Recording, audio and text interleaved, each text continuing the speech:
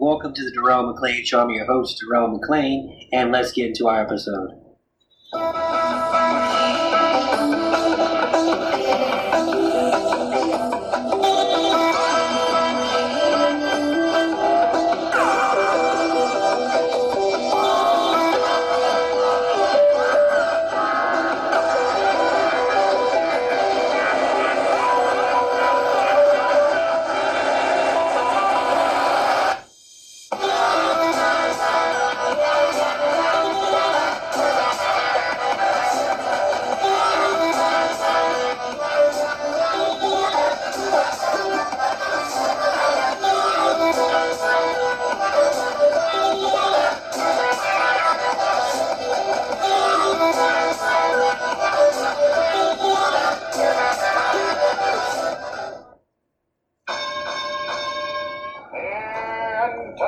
Intelligentsia, the endem of sarcasm, the nutty professor, to your whack-ass marmalade.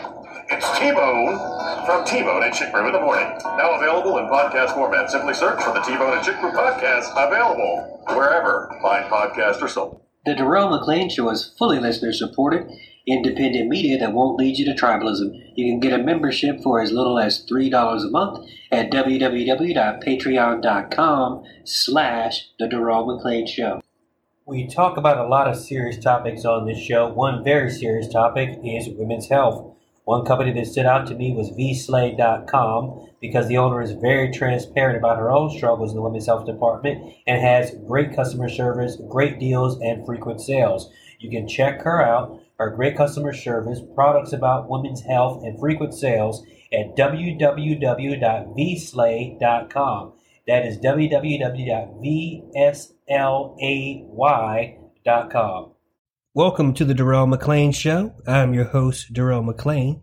Today is Tuesday, the 5th of December of 2023. You are listening to episode 377, and let's get into our episode. On this vote, the yeas are 311, the nays are 114, with 2 recorded as present. 2/3 voting in the affirmative, the resolution is adopted, and a motion to reconsider is laid upon the table. The clerk will notify the governor of the state of New York of the action of the House. Under Clause 5D of Rule 20, the chair announces to the House that in light of the expulsion of the gentleman from New York, Mr. Santos, the whole number of the House is now 434. And there we actually have it. The gentleman from New York, George Santos, has been expelled from Congress. So this is a big deal because in U.S. history, this has only happened 6 times. And I think this has never happened to a Republican in the history of the country. And it has never happened for something like an indictment. Now, and when I mean it has never happened for something like an indictment, when this happened previously, it was for a conviction of something of high crimes and misdemeanors, or even something like treason. Never for indictments, because after all, indictments are just accusations that have not yet been proven. And in a constitutional republic, you are innocent until proven guilty. So this was very shocking to me because it is very rare that somebody in Washington, D.C. is reportedly seems to be being held accountable for something that they do. Now, that being said, I will say I'm not fairly certain if this is the precedent that we wanted to set. And we're going to get into a little bit of that in a coming segment where I'm going to go into detail why this may be a problem. But as far as the facts stand now, George Santos, or George DeVolder, or whatever his real name will be or is, has been expelled from the United States Congress.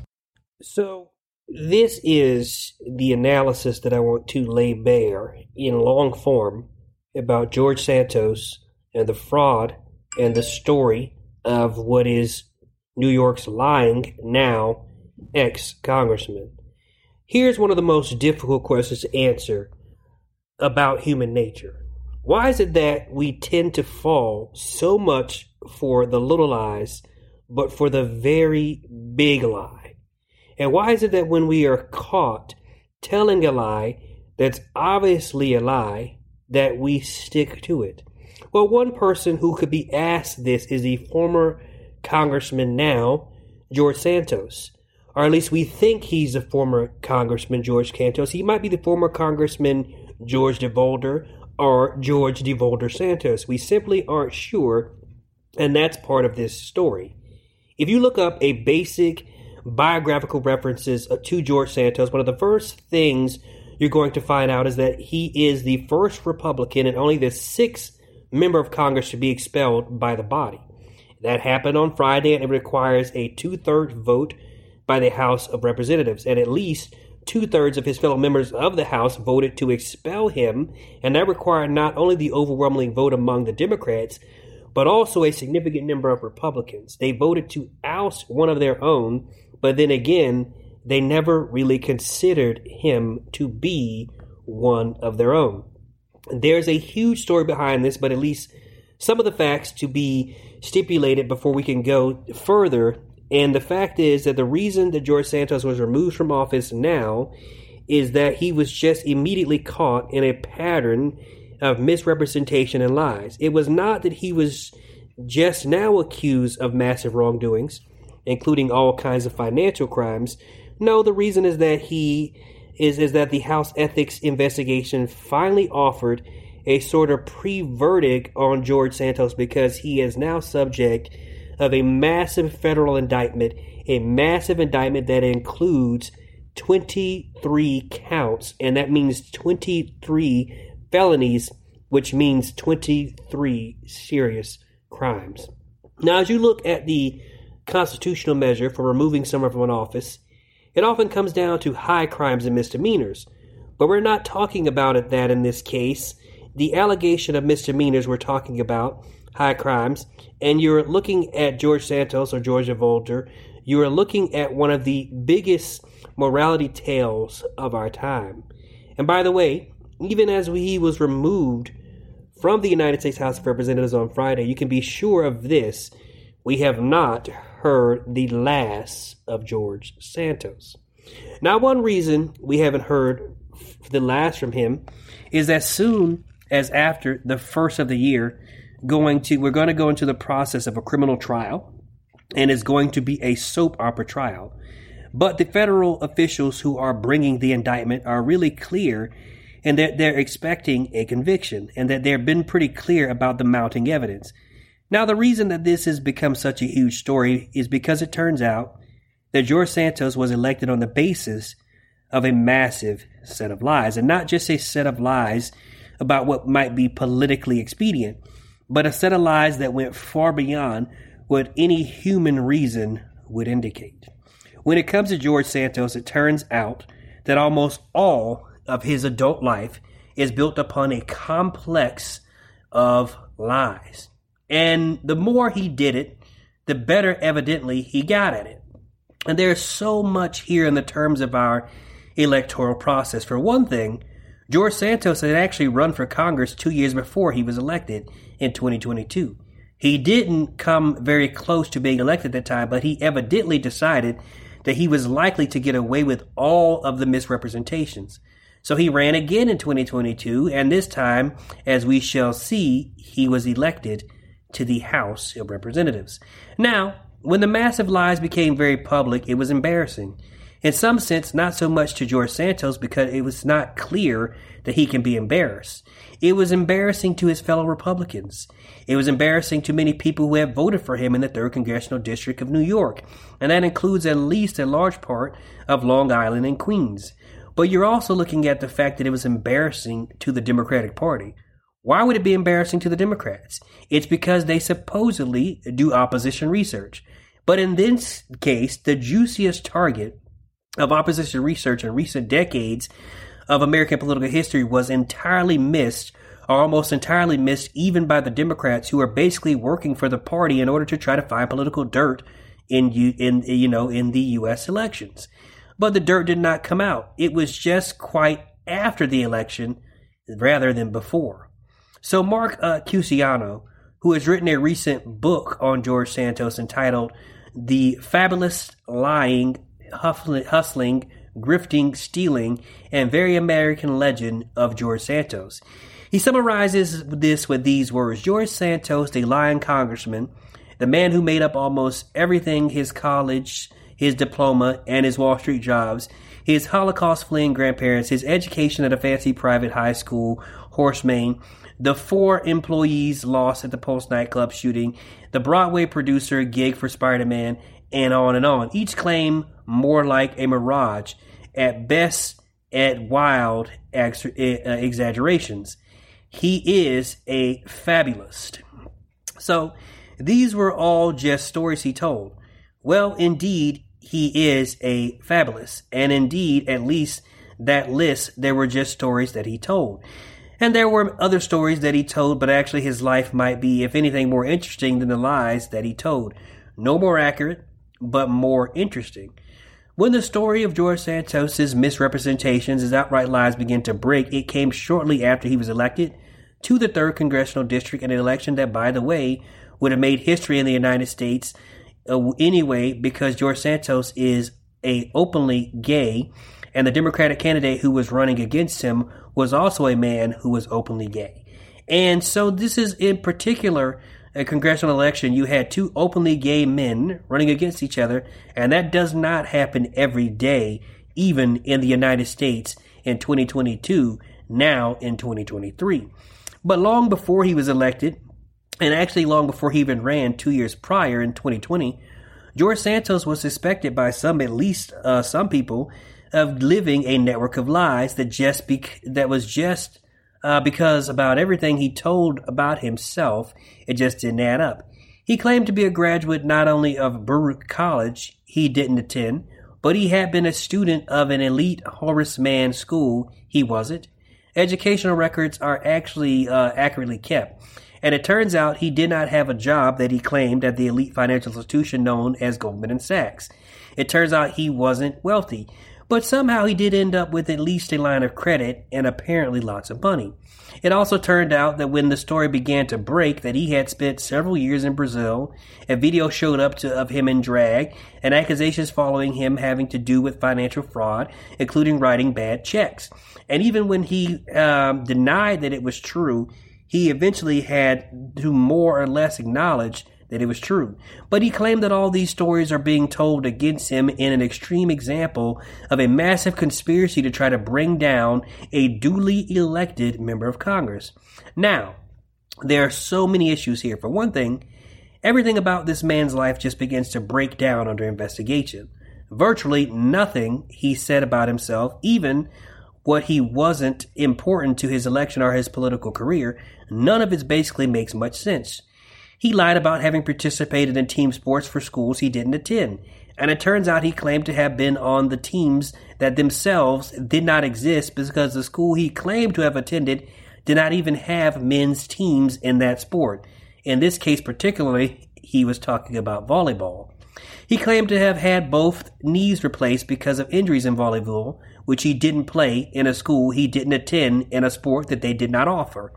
All of this in New York City, where there are plenty of investigators. You have hundreds and hundreds of reporters. And again, you have a competitive political situation. And frankly, both parties ended up with egg on their face because in this case, the Republicans, he was the Republican candidate and then a Republican office holder. And then also for the Democrats because they basically had the greatest opportunity to expose a fraud. And not only did they miss it, they continued to miss it for some time. It turns out that back in Brazil, his family was originally from Brazil. It turns out that back in Brazil, he had actually confessed to the crime. But by the time the court wanted to act on it, they couldn't find Mr. Santos. And that's because he was presumably back in the United States and at this point in New York involved in another fraud. Now, when he was first shown the evidence of his guilt in Brazil, he said, quote, "I am not a criminal here, nor in Brazil, or in any jurisdiction in the world. Absolutely not. That didn't happen." Except, of course, it did. Now, Santos' claim to have at least Jewish ancestors who have been, when it was convenient to be Jewish. And that has a lot to do with the politics of getting elected in the 3rd District of New York, which has a considerably Jewish population. Now, getting the Jewish vote by identifying with Jewish ancestors could be huge.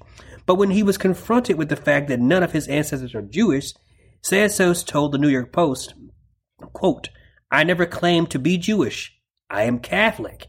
Because I learned my maternal family had a Jewish background, I said I am Jewish, as in Jew-ish." Oh, okay, so exactly the same thing. When he eventually had to admit to at least some of the lies, he did so by saying everybody does it. He said, "I didn't graduate from any institution of higher learning. I am embarrassed. I am sorry for having embezzled my resume." He then added, "We do stupid things in life." Well, when it comes to George Santos, it's hard to think about things he has done that aren't stupid. And frankly, it's hard to know what things might actually be true. There is likely to become more clarified in the prosecution's case in this trial, which is going to be coming in at least expected in the next year. But he is already out of the House. The House voted for only the 6th time in the history by a 2/3 margin to expel one of their members. And there's a lot to unpack when it comes to this. So let's think about the embezzlement of a resume, the invention of an entire life. Let's talk about the fact that he did all this with the goal of gaining socially and gaining economically. By the way, among many things that are alleged against George Santos is the fact that he ran a number of scams, including one related to pets, long before he decided to run for Congress. It also turns out that he was looking for an opportunity to be a fabulous too. So come up with a massive lie and misrepresentation to be a grifter of all grifters. He somehow looked to the U.S. House of Representatives and thought, now that looks like a great opportunity. And that it tells us something that we need to pay attention to about our political situation. And if you're looking for any kind of pattern in politics, you have to recognize that lying about your resume, misrepresenting your story, embezzling your story for political advantage, well, that's a very long bipartisan tradition. And you're going to be looking at those who have been known to have done this for decades. The first place you would look, actually, would be the Oval Office, and even with the current president of the United States, President Joe Biden, who has been known throughout his lifetime to have claimed many things that were absolutely untrue and easily proved to be untrue. He claimed to have conversations with a man who turns out to have died years before. He claims that his father, who seems to be available always for an updated quote, he claims that his father at one point when Joe Biden was 16 saw 2 men kissing, and when Joe Biden evidently thought this was a great thing, his father said, "Joe, that's just another form of love." Now, that would have been decades ago and almost politically implausible. But Joe Biden has claimed to seen things as vice president under Barack Obama that he didn't actually see, that have experienced things that journalists who were present with him at the time knew and that he had not experienced. But he gets away with it because he has the persona of just being Joe. Now, everybody knows that Joe tells whoppers of stories, and Joe is now president of the United States. Joe Biden also has misrepresented his academic background, and that's been clarified because of academics records are pretty comprehensively, accurately kept. Now, if you're going to lie about something, and I'll just say this as somebody who admires people in academia, as somebody who one day wants to work at an academic institution, do not lie about your academic record because somewhere, someone's keeping account. But this also points to another anomaly in 2023. So, or let's go back to 2022 when George Santos was elected. When you look at the days and the massive power of social media, when you look at the search engines that you take about just every life, investable where in the world was the curiosity about George Santos? Because as it has become abundantly clear, it's at the time a lot of curious actually quite do, but very responsible. The irresponsible thing was to fail to follow up.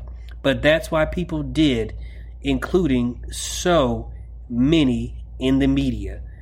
So, what's behind the human tendency to believe fabulous stories? Why do we buy into big lies? But that's the point, that something else that's really massive as far as a worldview significance. We tend to want to believe fabulous stories. That's true of human nature. Somehow, embedded in our human experience is a tendency to believe very big, fabulous tales. And as far as the fact, the word fabulous means someone who weaves together such fabulous stories, such a fabricated story that it is simply too good not to believe. Now, literature throughout the centuries has actually dealt with this particular pattern. Broadway musicals like Music Man, going back to the 20th century, and of course an entire series of political scandals in the United States and elsewhere. And of course politics is not the only place these kinds of fabulous tales emerge. And those who tell them, you have virtually every arena of life this pattern. It's just in politics it turns out that that's way to short circuit the system. So just think of Frank Abagnale and a famous movie that became very well known, Catch Me If You Can. And Frank Abagnale went through a succession of absolutely fraudulent presentations in different careers, including one in medicine and one as an airline pilot. Now you would think that one would be impossible as an airline passenger or as a patient. I'm sure you'd hope that that would be impossible, but Frank Abagnale's tale was not false when he was caught. It was just all the stories he had been telling all along, because who would pose to be a medical doctor who's not? Who would pose to be an airline pilot who's not? Turns out the answer to that question actually had a name. Furthermore, the story just gets more interesting because it was law enforcement officials who began to work with him in order to figure out what did we miss, which turns out to be answered by the words just about everything. It takes a spectacular fall to bring about a kind of clarity that's now happening with George Santos, because if you put him behind a camera, if you put him behind a microphone, he seems so self-confident that somehow embedded in our human nature is the assumption that if someone is lying to us, they wouldn't lie to us with so much self-confidence.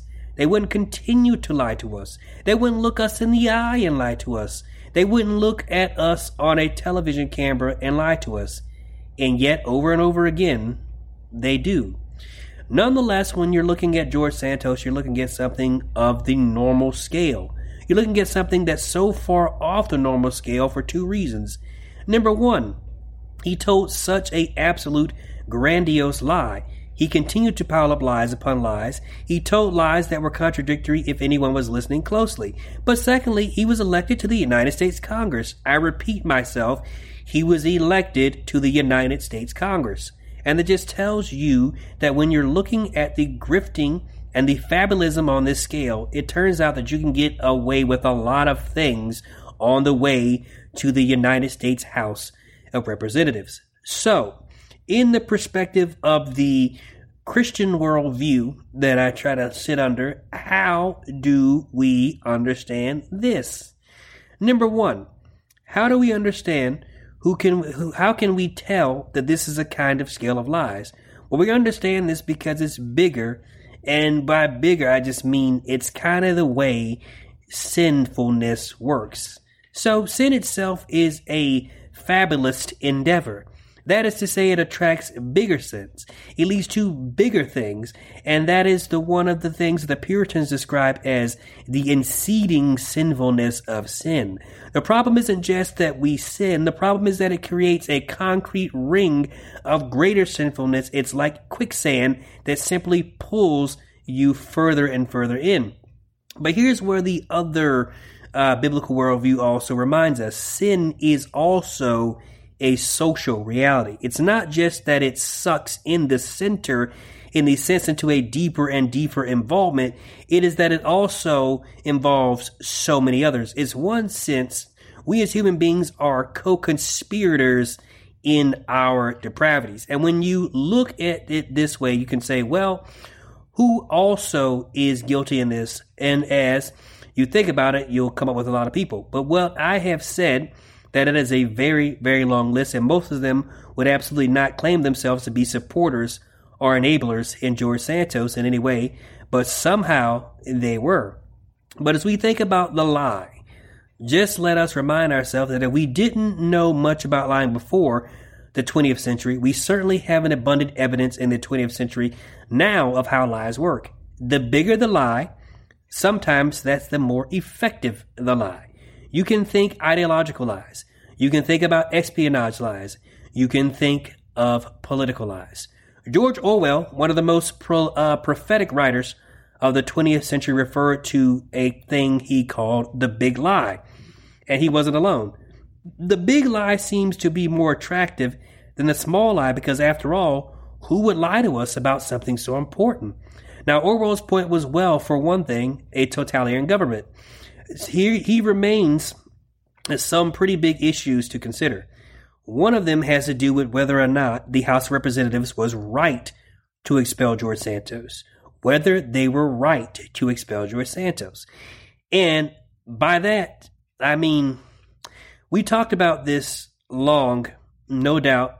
And I know many of you were thinking, well, of course, the House of Representatives was right to expel George Santos. And I mentioned he was only the 6th member of the House ever to be expelled, the first Republican ever to be expelled.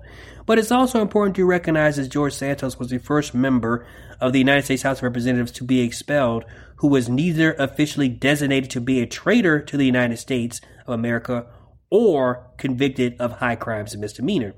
George Santos has been indicted on at least 23 serious charges, but he has not yet been found guilty of anything.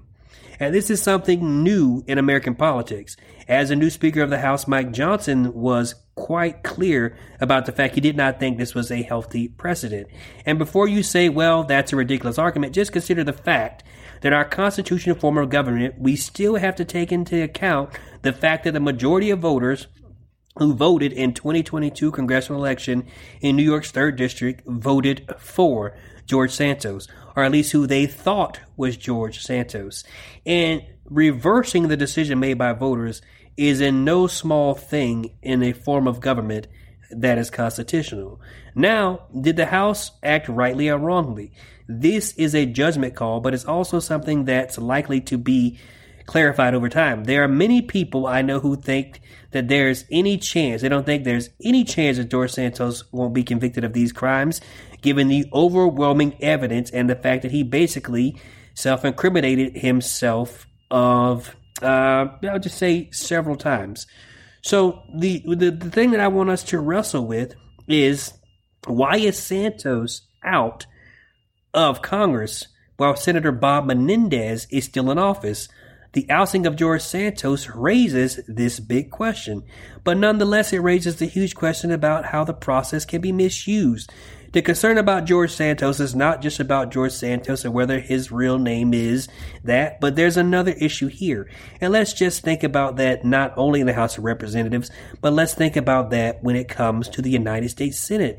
Because in the United States Senate, it is a Democratic senator from New Jersey named Robert Menendez, who is also under indictment by federal authorities and frankly on charges that constitutionally and historically are far more egregious than the fabulism of George Santos. George Santos has been indicted on relatively what we would say a routine white-collar financial crimes of fraud and all the rest of the misrepresentations.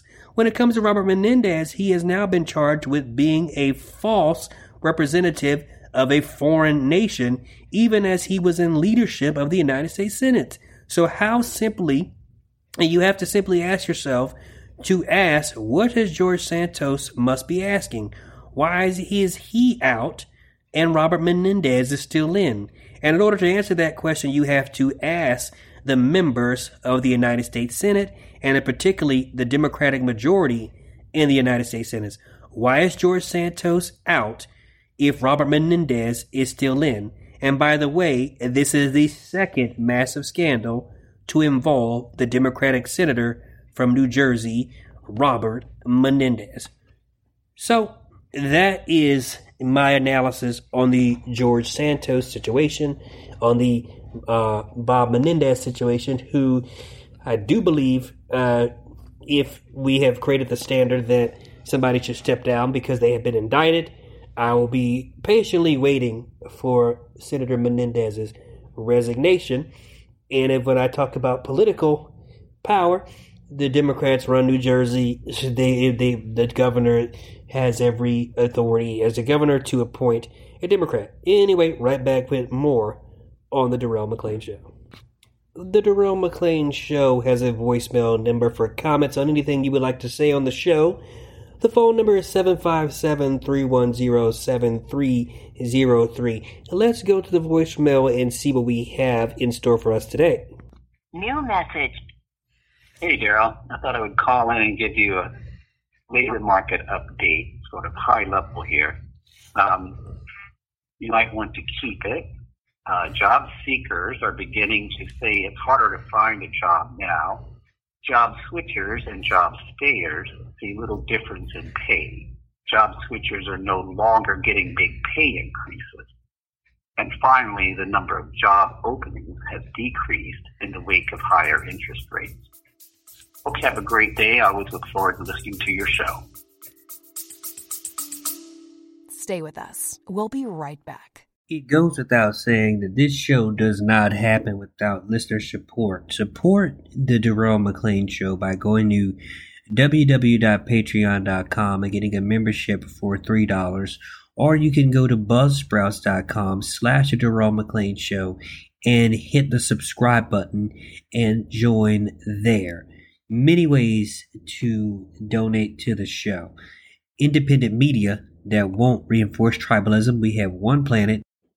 Nobody is leaving, so let us reason together. www.patreon.com/The Darrell McClain Show, or go to Buzzsprouts and to The Darrell McClain Show and subscribe. Well, thank you for the information. For anybody who did not hear what was said, the economic update from the caller said that if you have a job, you might want to keep it. Job seekers are beginning to say it's harder to find a job now. Job switchers and job stayers see very little difference in pay. Job switchers are no longer getting big pay increases. And finally, the number of job openings has increased in the wake of higher interest rates. So that is a great observation. I don't necessarily know if that is a good or bad thing when it comes to the overall economic outlook for the country. And so we're going to dig deep into that on a episode where I'm going to try to explore this concept of what has been called Bidenomics, and we're going to try to discuss if that has been a good or bad thing for the country. And but thank you for the statement on the Darrell McClain voicemail. If you would like to follow suit like the last great succinct voicemail you just heard, you can do so by calling 757-310-7303. That's 757-310-7303. In our absence, there were a lot of, let's just say, high-profile deaths. Every life is important, and every death is a significant loss for someone. And when it comes to people who are famous or infamous or public figures, it is a very different circumstances. There is a old saying that one should not speak ill of the dead. When it comes to certain public figures, that would make us almost have to take a vow of silence, and it's something that can't be done when it comes to something like what we do here. So this leads me to talk about the first person that I'm going to explain, which is my disgust and how the media and a lot of team of conservatives have really joined hands to lionize Henry Kissinger, who a lot of people have described as a notorious war criminal. The notorious U.S. diplomat was responsible for millions of deaths, and he died in peace on Wednesday at the age of 100. So the National Security Advisor and former Secretary of State under two presidents has long evaded accountability, and even after death. But on Wednesday, the former Secretary of State and National Security Advisor and notorious war criminal responsible for deaths of millions happened to die. During his lifetime, Henry Kissinger prolonged the Vietnam War and expanded it to Cambodia and Laos, greenlit Indonesia, bloodshed in East Timor, and Pakistanians bloodshed in Bangladesh, and supported military coups in Chile and in Argentina. According to Yale University historian Grandin, author of the biography Kissinger's Shadow, the estimated death toll for the foreign policy advices tied to Kissinger is between 3 million and 4 million people. Yet the headlines following his death have been not surprisingly void of accountability. Publications from both the left and the right lionized Henry Kissinger. The Wall Street Journal credited Kissinger as a man who helped forge U.S. foreign policy during Vietnam and Cold Wars, while BBC called him the divisive diplomat who towered over world affairs. In a loaded headline, the Daily Mail lauded him as a Nobel Prize winner who stared down the Soviets, while also labeling Kissinger as a very unlikely sex symbol.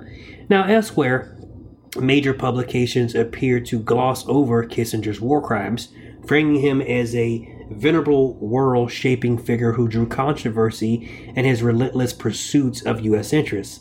Fox News, for example, hailed him as a pioneer of policy of the detente of the Soviet Union, who won a Nobel Prize in 1973 for negotiating the Paris Peace Accords to end the U.S. involvement in Vietnam. Now, while noting that some of his policies remain controversial, NPR highlighted Kissinger's unwavering commitment when advocating for bombing campaigns in Vietnam and Cambodia to strengthen the U.S. negotiating positions, and touted him as a superstar ex-diplomat. Kissinger, who ingratiated himself to various Democrats and Republican leaders for 50 years, was remembered fondly among some right-wing and conservative commentators as well. Stephen Miller, Trump's former senior advisor, declared on Wednesday, "May God bless Henry Kissinger, who devoted his life to the pursuit of peace and comfort his family during the time of pain and loss." Meanwhile, the governor of South Dakota, Kristen Lean Noem, advised Fox News viewers to go learn a little bit more about him around your dinner table when you're driving in the car with your kids. Tell them a few Kissinger quotes that were used in strategic times. Now, Rudy Giuliani, New York's first city's former mayor, was indicated on racketeering charges with Trump took to X formally to write, "Henry Kissinger was not just the foremost expert on foreign policy, but he was a great teacher and someone I'm proud to have called friend." Another former New York mayor, Michael Bloomberg, weighed in on Thursday, lamenting Kissinger's death as a loss for our country and the world. Kissinger was such a fixture in New York's upper echelons, and the Yankees even eulogized him, writing in a statement that the organization is profoundly saddened by the loss. Not long before Kissinger died, Graydon predicted the media's reaction to his death. Quote, "The Cubans say there is no evil that lasts 100 years, and Kissinger is making a run to prove them wrong. Graydon previously told that to Rolling Stones. There is no doubt he'll be hailed as a geopolitical strategist, even though he was bulged most cries, leading to escalation. He'll get credit for opening China, but that was de Gaulle's original idea and initiative. He'll be praised for Dante and the successes, or D'Entente and the successes, but he undermined his own legacy by aligning with neoconservatives. And of course, he'll get off scot-free from Watergate, even though his obsession with Daniel Ellsberg really drove the crime. Now, I don't make such claims flippantly. I don't call people war criminals and so on and so forth without any forethought. So, and this is being said knowing that Henry Kissinger is the war criminal that is beloved by America's ruling class. The infamy of Nixon's foreign policy architect sits entirely beside that of history's worst mass murderers, and a deeper shame is attached to the country that constantly seems to celebrate him. So, measuring purely by confirmed kills, the worst mass murderer ever executed by the United States was a terrorist by the name of Timothy McVeigh on April 19th of 1995. Now, McVeigh detonated a massive bomb at the Murrah Federal Building in Oklahoma City, killing 168 people, including 19 children. The government of the United States then killed McVeigh by lethal injection in June of 2001. Whatever hesitation a state execution provokes, even over a man such as McVeigh, necessary questions about the legitimacy of killing even an unrepentant soldier of white supremacy. His death provided a measure of closure to the mother of one of his victims. It's a period at the end of a sentence, said Kathleen Trenner, whose 4-year-old was killed by McVeigh. Now that was McVeigh, who is in his own psychotic way thought he was saving America, never remotely killed on scale of someone like Kissinger, the most revered American grand strategist of the second half of the 20th century.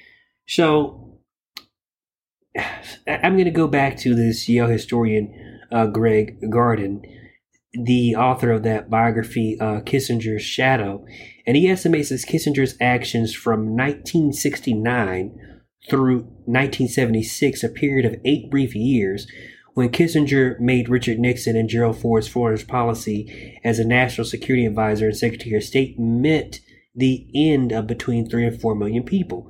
That includes crimes of commission, he explained, as in Cambodia and in Chile, and omission, like greenlighting Indonesia's bloodshed in East Timor, Pakistan's bloodshed in Bangladesh, and the inauguration of American tradition of using and then abandoning the Kurdish people. The Cubans say that there is no evil that lasts 100 years, like I said before, and Kissinger is making everything he can do to prove that statement wrong. So Graydon actually had an interview with the Rolling Stone, and he predicted, like I said, that Kissinger would be hailed this way, like he's being hailed by the media. So no infamy will find Kissinger on a day like today. Instead, in a demonstration why he was able to kill so many people and get away with it, the day of his passage will be a solemn one in Congress, and shameful since Kissinger had reporters like CBS Marvin Caleb and the New York Times Hendrik Smith wiretap notorious newsrooms. Kissinger, a refugee from the Nazis who became a pedigree member of the Eastern establishment Nixon hated, was a practitioner of American greatness, and so the press lionized him as the cold-blooded genius who restored America's prestige from the agony of Vietnam. Note that not once in the half-century that follows Kissinger's departure from power did the millions of the United States killed matter for his reputation expect to confirm a ruthlessness that pundits occasionally find thrilling. America, like every empire, champions its state murderers. The only time I was ever around anybody who had the displeasure of being in the same area Kissinger was at a detail at a security conference around 2015. He was surrounded by fawning Army officers and ex-officials basking in the presence of, I guess what would be considered a statesman.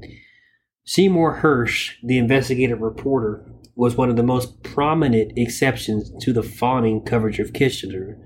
Watch journalist deference take shape as soon as Kissinger entered the White House in 1969. His social comings and goings could make or break a Washington party, Hersh wrote in his biography, The Prince of Power. Reporters like the Times' James Redsons were eager to participate in what Hersh calls an implicit shakedown scheme that is called access journalism, in which half reporters who got inside the information in turn protected Kissinger by not divulging either the full consequences of his acts or his own connection to them. Kissinger's approach to the press was his approach to Nixon, sniveling and, obsequiousness. Although Kissinger could vent frustrations on reporters, he could never on his boss. Hersh quotes H.R. Haldeman, Nixon's chief of staff, remarking that Kissinger was the Hawk's hawks. Inside of the White House, but touching glasses at the party with his liberal friends, the belligerent Kissinger would suddenly become a peaceful dove. Reviewing one of Kissinger's litany of books, Hillary Clinton in 2014 says Kissinger, a friend whose counsel she relied upon as Secretary of State, possessed a conviction that we and President Obama share, a belief in the indispensability of a continued American leadership in the service of just a liberal order. Kissinger told USA Today within days that Clinton, presumed to be the president in waiting, ran the State Department in the most effective way that I've ever seen. The same story notated and noticed a photograph autographed by Obama thanking Kissinger for his continued leadership. It's always valuable to hear the reverent tones in which America's elites speak of their own monsters. When Kissinger of the world passes, and when all the Kissingers of the world passes, their humanity, their purpose, their sacrifice are foremost in the minds of the respectable. American elites recoiled in disgust when Iranians in great numbers took to the streets to honor one of their monsters, Hussein Soleimani, after a U.S. drone strike executed the Iranian external security chief in January 2020. Soleimani, who the United States declared to be a terrorist and killed as such, killed far more people than Timothy McVeigh. But even if we attribute to him all the deaths in the Syrian civil war, never in Soleimani's wildest dreams could he have killed as many people as Henry Kissinger. Nor did Soleimani get a date Jill State John, who played the Bond's girl Tiffany Case in Diamonds Are Forever. The Kissinger's accent occurred through an obscenity that cannot be diminished. In 1968, when Lyndon Baines Johnson agreed to peace negotiations with the North Vietnamese in a tacit recognition of the nightmare, he, building one of two works of his own immediate predecessors, brought to life in Vietnam. Kissinger, an influential Cold War defense intellectual at Harvard, had access to members of the diplomatic delegation to the Paris talks. He actually used that to feed information from the negotiations to Richard Nixon's presidential campaign, who defeated the GOP rival, Nelson Rockefeller. Kissinger advised, and despite Kissinger's closer political ties, to the coterie around Herbert Humphrey's Nixon Democratic rival. Nixon ran for president claiming to have a secret plan to end the war. His advisors told Hearst that they were deeply afraid that Johnson and Hanoi would reach an accord before the election. It would save lives in Vietnam, Americans and the Vietnamese, but it would undermine Nixon's hope of exploiting the explosion in domestic anti-war sentiment. Nixon greatly took what Kissinger gave him to make a U.S. proxy regime in Saigon, whose regime peace would destabilize, more intransigent. No agreement was reached until 1973, and the war ended in an American humiliation when Hanoi's 1975 victory. It took some balls to give us those tips, Richard Allen, a foreign policy researcher on the Nixon campaign, later reflected to Hirsch. After all, it was a pretty dangerous thing for Kissinger to be screwing around with national security. Every single person who died in Vietnam between autumn of 1968 and the fall of Saigon, all who died in Laos and Cambodia, where Nixon and Kissinger secretly expanded the war within months of taking office, as well as all who died in the aftermath, like the Cambodian genocide, and their destabilization set into motion, died because of the policies set forth by Henry Kissinger. We will never know what might have been the questions Kissinger's apologists and those in the U.S. foreign policy elite who imagine themselves standing in Kissinger's shoes insist upon who explaining away his crimes. We can only know what actually happened. What actually happened was that Kissinger's materially sabotaged the only chance for the end of the war early in 1968, as he hedged a bet to ensure he would achieve power in Nixon's administration or Humphrey's. A true tally will probably never be known for everyone who died so that Kissinger could become the national security advisor. Once in the White House, Nixon and Kissinger found themselves without leverage to produce a peace accord with Hanoi. In the hopes of manufacturing one, they came up with the madman theory, the idea that North Vietnam would negotiate peace after they came to believe Nixon was adventurous and bloodthirsty enough to risk it all. In February of 1969, weeks after taking office and lasting through April of 1970, U.S. warplanes secretly dropped 1,000 tons of bombs on Cambodia. By the summer of 1969, according to Colonel of Joint Staff Kissinger, who had no constitutional role in the military chain of command, was personally selecting bombing targets. Quote, not only was Henry carefully screening the raids, he was reading the raw intelligence. End quote. Now that is coming from Colonel Ray B. Sitton, and he told this to Hirsch for the Prince of Power. A second phase of bombing continued until August of 1973, 5 months after the final U.S. combat troops withdrew from Vietnam. By then, the U.S. had killed an estimated 100,000 people out of a population of only 7 million.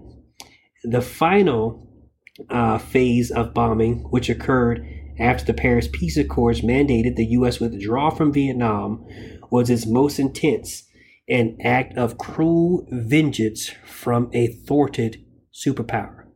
Cambodia, like Laos before it, was formerly neutral country, meaning that the bombing, it was an illegal aggression under the United States Charter. But beyond the control of the Prince Sihanouk, the North Vietnamese used Cambodian territory for the Ho Chi Minh Trail, weapons pipeline not unlike the one America is currently operating for Ukraine. In April of 1970, following a coup by American Lieutenant Colonel Lon Nol that overthrew Sihanouk, Nixon ordered U.S. troops in Vietnam to invade in Cambodia outright.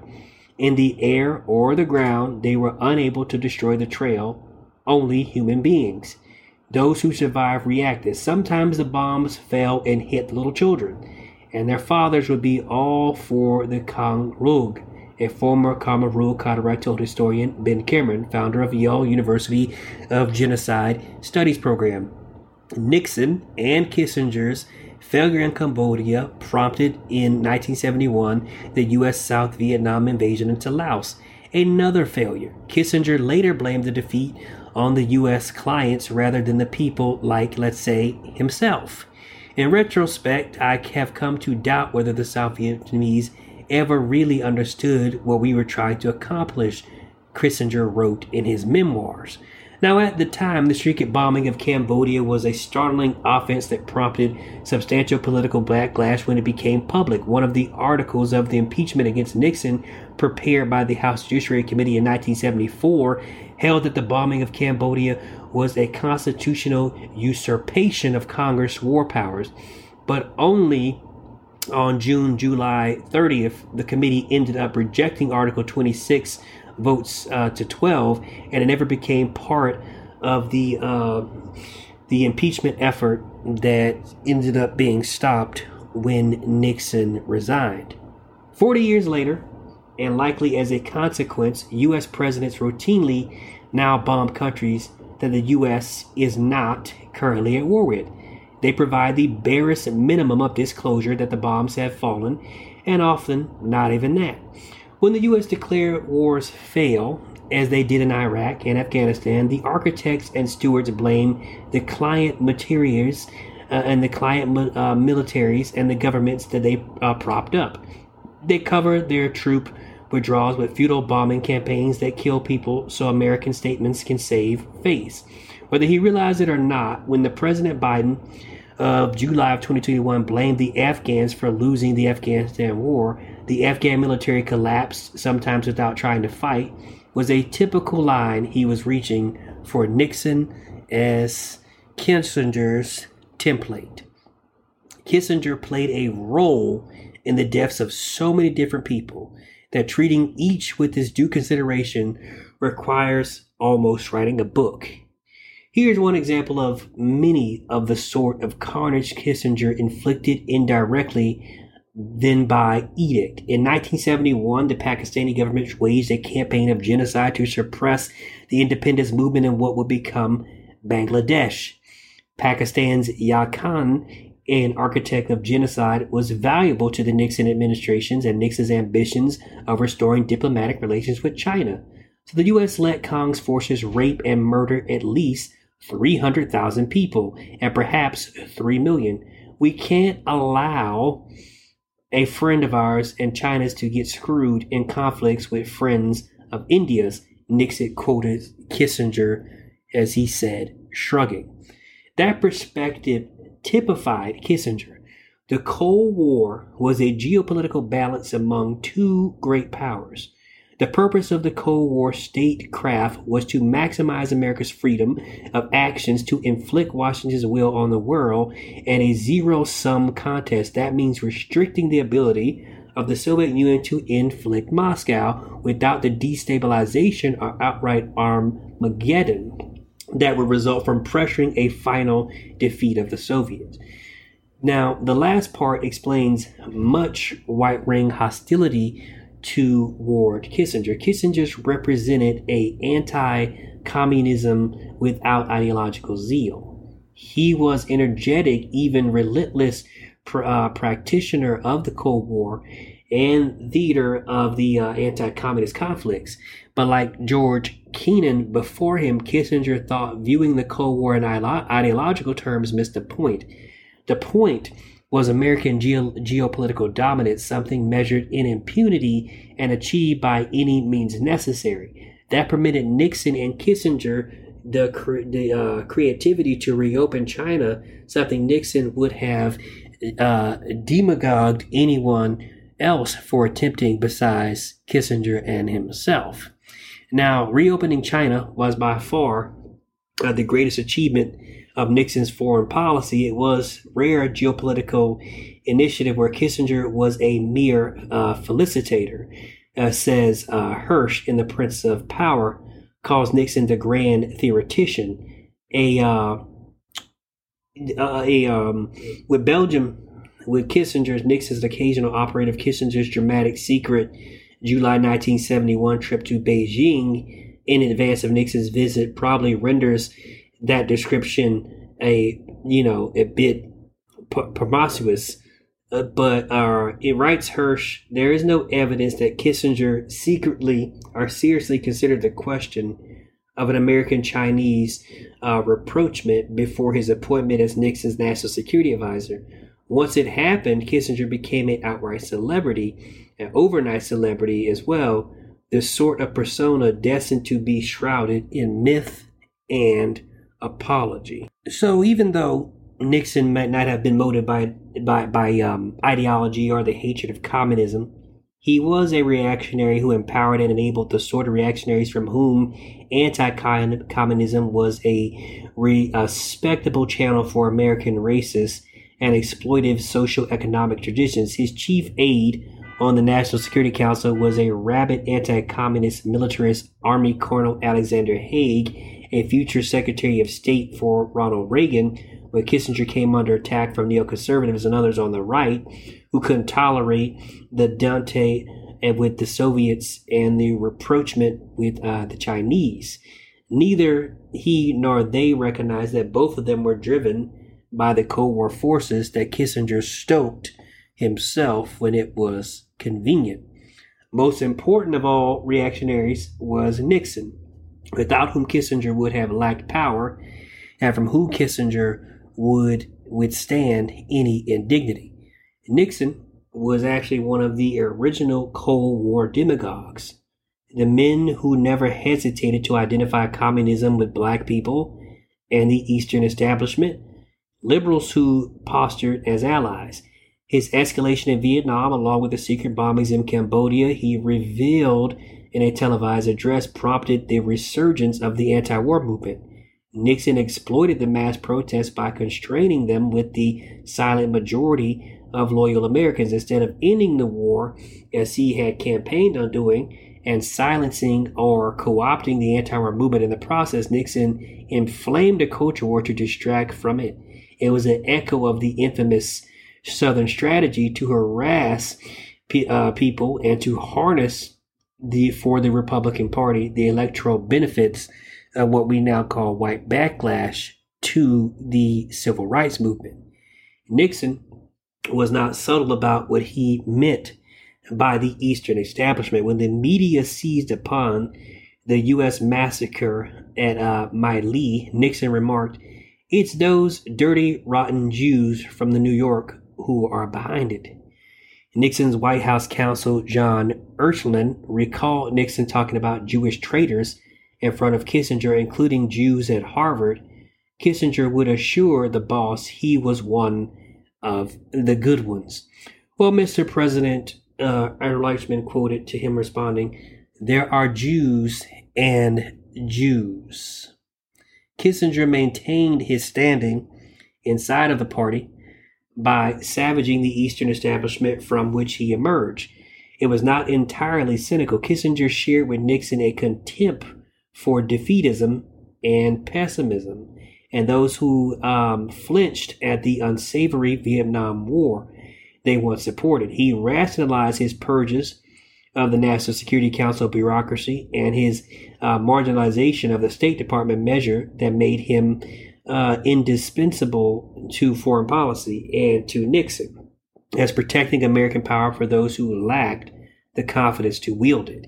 It is revealing that among those who make U.S. foreign policy, Kissinger's perspective is not considered ideological. Kissinger's consolidation of bureaucratic control was punitive and a bit paranoid. He used the fear of internal leaks to get the FBI to wiretap his staff and the journalists he suspected of receiving their information. Yet the Eastern establishment around Kissinger, on his staff or in the press, followed him like a puppy seeking a ear scratch. His cold-blooded American exceptionalism was the perfect tone for speaking to a shaken ruling class. Anthony Lake, who would go on to become the national security advisor to Bill Clinton, finally quit in May of 1970 alongside his colleague Roger Morris. Now, their breaking points were the Vietnam escalation, Nixon's alcoholism, and this superstitious White House wiretaps that Nixon also pursued to enforce loyalty. But Lake and Morris opted not to go public. I consider the failure to do so to be the biggest failure of my life, Morris told Hirsch for the Prince of Power. We didn't do so on the single calculation that it would destroy Henry. Weeks later, Kissinger via Hague had the FBI wiretap Lake. Now, in Southwest Asia, Kissinger destroyed. But in Chile, he helped build a template for the world in which we currently live. So, on September 4th, 1970, Chileans elected the Democratic Socialist Salvador Allende. The President Allende program was more than redistribution. It actually demanded reparations from the United States for exploiting it. Chile is rich in copper, and by the mid-1960s, 80s to present of its copper, 80% of its copper production was controlled by American corporations, particularly the firms Anaconda, Cooper, and Concut. When Allende nationalized mining assets held by the two companies, Allende informed them that he would deduct estimated excess profits from a compensatory package he was willing to pay the firms. It was this sort of unacceptable policy that prompted Kissinger to remark during an intelligence meeting about 2 months before Allende's election, "I don't see why we need to stand idly by and watch a country go communist due to irresponsibility of its own people." So Kissinger meant that there never must be an example of a country in America's sphere of influence delivering socialism through the ballot. Henry saw Allende as being a far more serious threat than Castro. Kissinger's staff, Morris told Hearst, Allende was a living example of a democratic social reform that could actually work in Latin America. Kissinger and the CIA then decided to overthrow Allende just days after the Democratic election.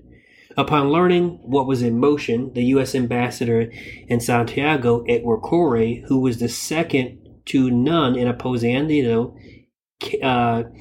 cabled Kissinger that to actively encourage a coup could lead the U.S.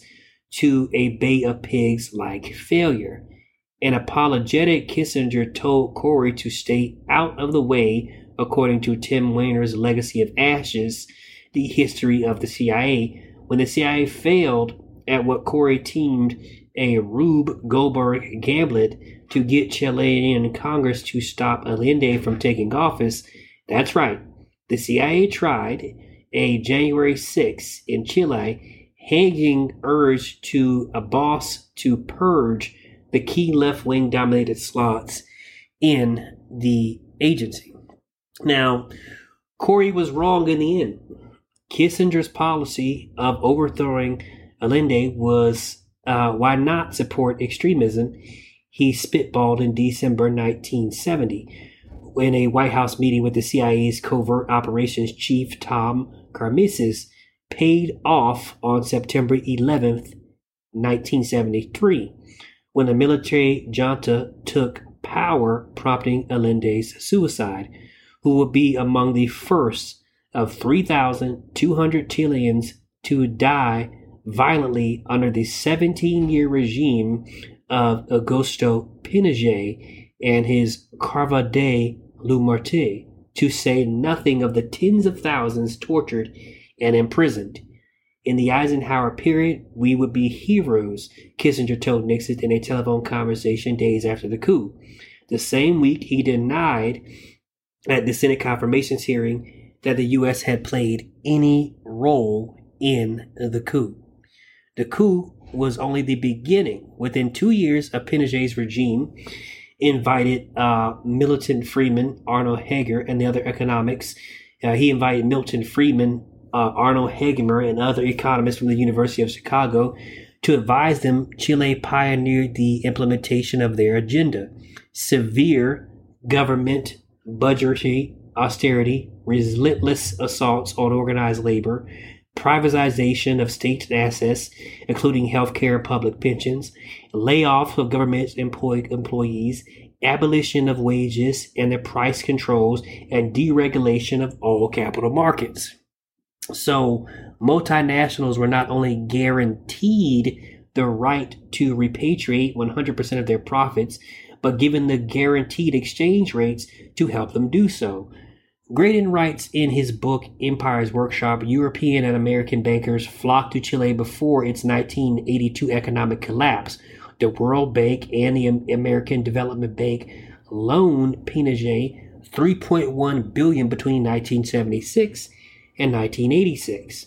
As Corey Robin has documented, Friedrich von Hayek neoliberal Mount Perlin Society held a 1981 meeting in the very city where the junta plotted the replacement of the democratic socialism with a hairbringer of today's global economic order. Pinochet's torture chambers were the maternity ward of neoliberalism, a baby delivered, bloody and screaming at the hands of Henry Kissinger. This was the just and liberal world order Hillary Clinton considered Kissinger's life work. He was no less foundational in pursuing the frontiers of where American military power could operate. It turned out the secret bombing of Cambodia and Laos, which lasted years, represented a template. When Nixon in 1970 revealed the secret bombings, it was a step too far for even Thomas Schilling, one of the Pentagon's favorite defense academics, who called them sickening. As Graydon writes in Kissinger's Shadow, the Cambridge to Washington set was not prepared in 1970 to accept that the U.S. had the right to destroy an enemy, safe haven, in a country that it is not at war with, and to do it all in secret, thereby shielding a war from the basic public scrutiny. Now, after 9/11, those assertions became accepted, foundational pillars of what was known to be called the War on Terror, permitting 4 presidents to bomb indiscriminately, most of the time in secret, for 20 years, Pakistanis, Yemenis, Somalians, Libyans, Syrians, and many, many, many others. Kissinger met with Pinochet in Santiago in June of 1976. It was time of rising U.S. congressional anger at Pinochet's rage of terror. Kissinger informed the general that he was obliged to make a criticism of his to foretell the adverse legislation. My evaluation is that you are a victim of all the left-wing groups around the world, Kissinger said, according to a declassified cable, and that your greatest sin was that you overthrew a government in which was going communist. 3 months later, U.S. diplomats warned Kissinger about Operation Condor, an international campaign of right-wing assassinations pursued by the anti-communist regimes of Chile, Argentina, and Uruguay. Kissinger instructed that no further action would be taken on this matter. According to a September 16, 1976 cable, 5 days later, a car bomb emplaced by Pinochet's agents detonated alongside Washington, D.C.'s Embassy Row, killing Orlando Lettner, Allende's former minister, and his American co-worker, Ronnie Moffat. In 1999, Pinochet was arrested in London through an effort by the Baltasar Garzon, a Spanish judge investigating Operation Condor. Kissinger urged the British not to extradite the general. I'd be very happy if Pinochet was allowed home, he told an interviewer. This episode has gone on long enough, and all my sympathies are with him. 2 years later, the administration of George W. Bush responded consummately to the Chilean Supreme Court's effort to compel Kissinger to testify. It is unjust and ridiculous that a distinguished servant of this country should be harassed by foreign courts in this way, an official told the Daily Telegraph. The paper noted that Kissinger was an informal advisor to George Bush, as he was to many of the U.S. presidents. Bush declarations of the protection of Kissinger, coupled with his rejection of the Rome Treaty on the International Criminal Court, extinguished a glimmer of hope that Kissinger would someday join Pinochet under arrest. It was always a fantasy. The international architect that the U.S. and its allies established after World War II, shorthanded today as the rules-based international order, somehow never get around to applying the same pressure on the hegemonic United States as applies to the U.S. hostile or defiant powers. It reflects the organizing principle of American exceptionalism. America acts, it is not to be acted upon. Henry Kissinger was the supreme architect of the rules-based international order. In that regard, Kissinger was the singular but by no means unique. Kissinger built upon foundations constructed by Henry Montagu, Dean Acheson, George Kennan, Paul Nance, and the Dulles brothers, the Bundy brothers, JFK. You could go back to Albert Thayer, Mahan, and Teddy Roosevelt if you wanted to, or even James Monroe. Or depending on how fundamental you think the U.S. empire is to America, you can even go back to 1619. He and Nixon chose to escalate Vietnam and to pursue the destruction of Cambodia.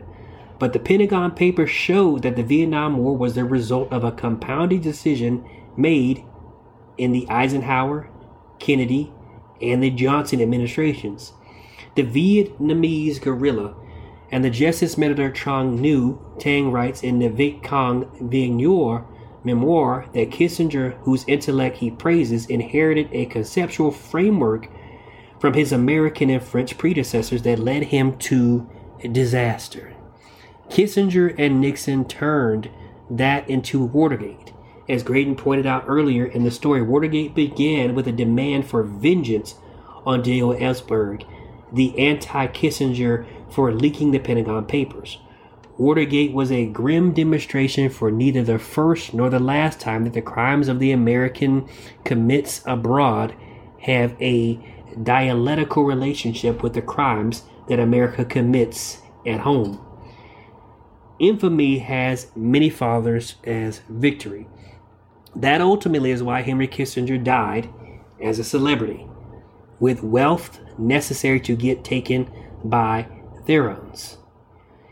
It is why Roger Morris and Anthony Lake opted against telling the country that the commander-in-chief was an alcoholic who was secretly surveilling his real and imagined critic. Whenever Kissinger origins, whatever rants about Jew boys he had to endure, Kissinger was an exemplar of the self-confident geopolitical potency that American elites, whatever they might personally think of Henry Kissinger, want America to make the world respect. When Roger Morris and Anthony Lake and Hillary Clinton see Henry Kissinger, they see, despite what they routinely and ubiquitously acknowledge as his flaws, themselves as they wish to be. Kissinger lived for over a half a century in the world he made. He was its hubris. He could see that the Iraq War would be a disaster, but he went along with it anyway, declaring the case for removing Iraq's capacity of mass destruction as extremely strong. Kissinger's calculation, expressed in the noblest possible way, is the acceptance of an impending disaster is the price of influencing and hence mitigating it. His accommodation to the inevitability of political decisions he thought were folly harkened back to his 1968 embrace of Nixon. What were the lives of the Vietnamese and the Cambodians or the Iraqis compared to Kissinger's opportunity to help shape history? But Iraq and the broader war on terror that Kissinger wanted to expand, lease it petter out into an intelligence operation while the rest of the region gradually slides back to the pre-9/11 pattern, precedes the world Kissinger made coming apart at the foundations. The man who repositioned U.S. foreign policy as a wedge between Russia and China lived long enough to see the February 4th declaration uniting Moscow and Beijing. The reactionary forces he encouraged at home and abroad are showing the world that the rules-based international order is about capitalism, not actually about democracy.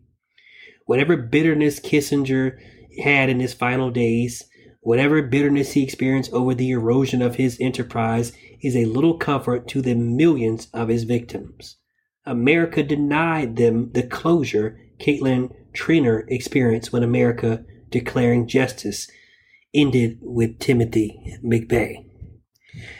If you want to get a fuller reading of Henry Kissinger and not just the glowing portrayal that you will see on both the establishment left and the establishment right, you can go and read a book by the late Christopher Hitchens called The Trial of Henry Kissinger, where it lists every thing that Kissinger was responsible for when it comes to what we now call the military-industrial complex, what we call forever wars, and you can make a determination of yourself, for yourself, if this man should be praised for his brilliance or if he should be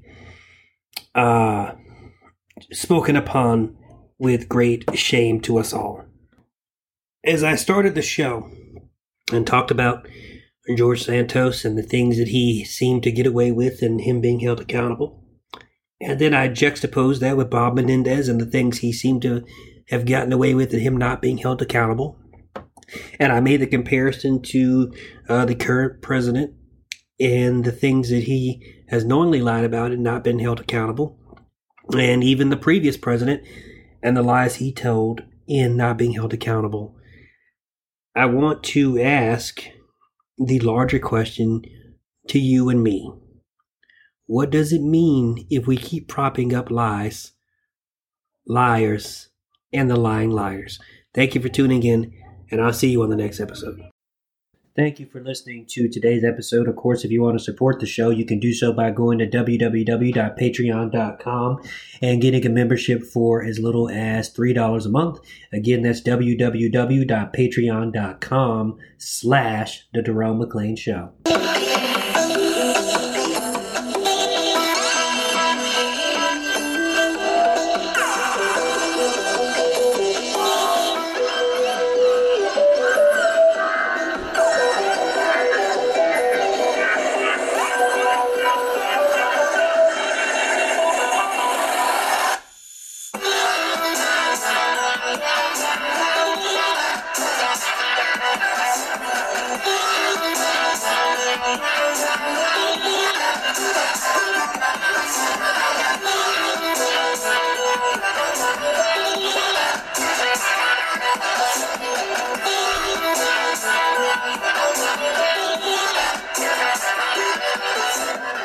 The Jerome McClain Show is fully listener-supported, independent media that won't lead you to tribalism.